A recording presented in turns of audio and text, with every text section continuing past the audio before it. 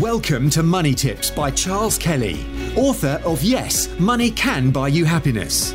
Charles spent over 25 years in financial services, working for banks, insurance companies, and as a qualified independent financial advisor running his practice, before setting up his speaking, consultancy, and property business. Money Tips will help you save, make, and accumulate more money, whether you are a business owner, entrepreneur, employee, or still searching for your vocation. Hello and welcome to Money Tips. This is Charles Kelly bringing you money tips to help you save, earn, invest, accumulate and enjoy more money.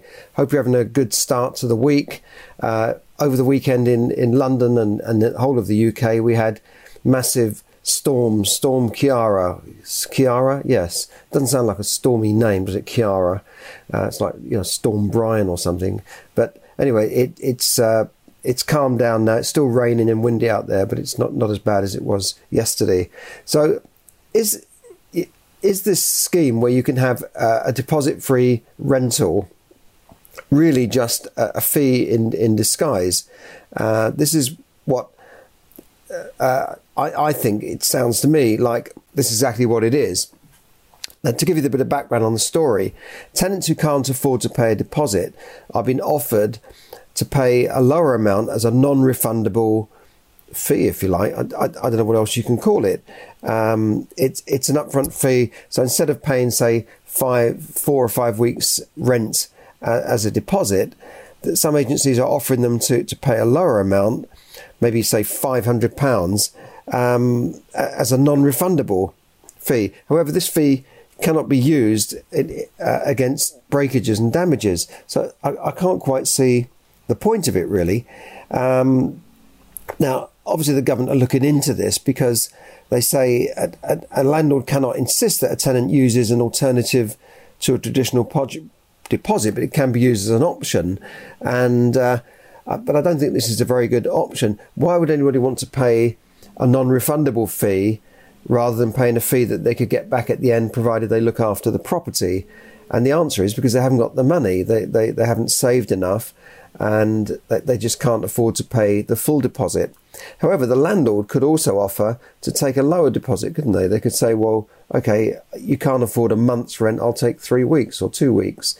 In many cases, I've taken on tenants without charging a deposit because it's just a pain in the neck dealing with it. But landlords can choose the amount they want to, because if agencies and landlords get into this and it's looked at and it's deemed to be an illegal fee, which were banned last year, tenants' fees were banned last year, and if it's deemed as an illegal fee, you could be receiving some pretty hefty fines from trading standards or your local authority. And believe me, some of these officers already do not have a very high opinion of estate agents and landlords, let alone the ones that might be charging dodgy fees on the side. So I think if you're a landlord, you've got to really watch this and not get yourself into a position where you get fined, but also be fair to your tenants, and so that they're not having this issue. If you're in an area where tenants generally can't afford deposits, look at the local authority. Maybe the local authority have a scheme. I know of one local authority that offers a tenancy bond, so that there's a bond set up that it's like a deposit, but it's a bond against breakages, and that can help where tenants might be unemployed or unable to raise that sort of fee. Now, the government is also planning to introduce a lifetime deposit to let renters transfer some of the deposit paid from one previous tenancy to the next. This kind of makes sense. At the moment, the system's a bit of a mess. The administration getting money back for tenants and also dealing with breakages where tenants argue, I didn't do this and I didn't do that. It can be very difficult. And then if you have to do inventories, they can cost £100, £200 a time in and out. They're quite expensive things to do. So it needs to be sorted out. It is a bit of a mess at the moment, and I hope that the government will do something about it. At the moment,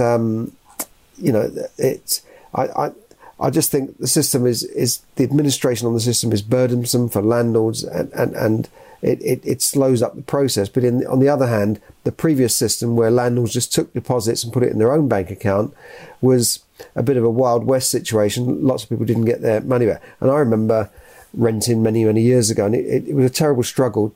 Twice I had problems getting money back off of landlords who just sort of invented, stains on the carpet and this sort of thing. And just didn't really want to give the money back. In the end, I had to sort of threaten legal action to get the money back. Similarly, when I was renting an office, that was even worse. They wanted to charge me about £10,000 of dilapidations when the office wasn't that dilapidated. It was just ridiculous. So a lot of landlords, when they get hold of that money, they think it's theirs to spend, and they don't want to part with it anymore. So I think just be careful as a tenant and an agency. Just be careful on this.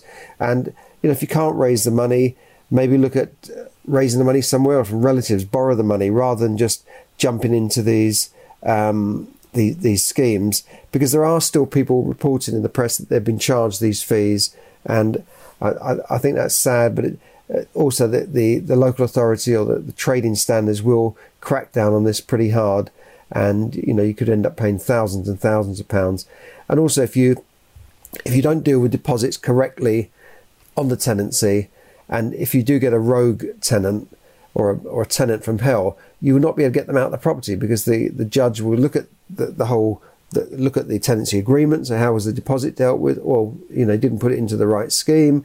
They didn't deal with it correctly. Then the judge will throw the case out, and you won't get your property back. So do make sure that you have all the paperwork in place. You're not charging any illegal tenant fees, and you are dealing with the deposit correctly. Because if you don't, you will not get possession of your property under a Section 21 notice when you want to get the property back. And that some judges in courts can, lean towards the side of the tenant, if you might put it that way, and give the tenants the benefit of the doubt more than the landlords. And some of them are just they seem to be a little bit anti-landlords. Don't forget with these courts. These small courts, small claims courts and that sort of thing, it's very much dependent on which judge you get on the day. Some judges will, say, I understand that, that's that, right, I accept your claim, that's it, done and dusted. Others will try and pull out all sorts of things and drag it out and have an adjournment and say, well, you need to get this back and you need to get that. They can be very fickle, some of these judges. So just because the law's on your side, you need to have everything in order and present your case properly, so that it flows and everybody understands what's going on. But definitely, if you don't deal with the deposit correctly, you can be fined for a start, and then you will not get the possession back of your property. So thanks for listening. Have a great Monday. Thanks a lot. Thank you for listening to Money Tips. For more tips and information, visit moneytipsdaily.com. The information given in this podcast is for your entertainment and should not be construed as financial advice. As always, take independent financial advice before making any investment decisions.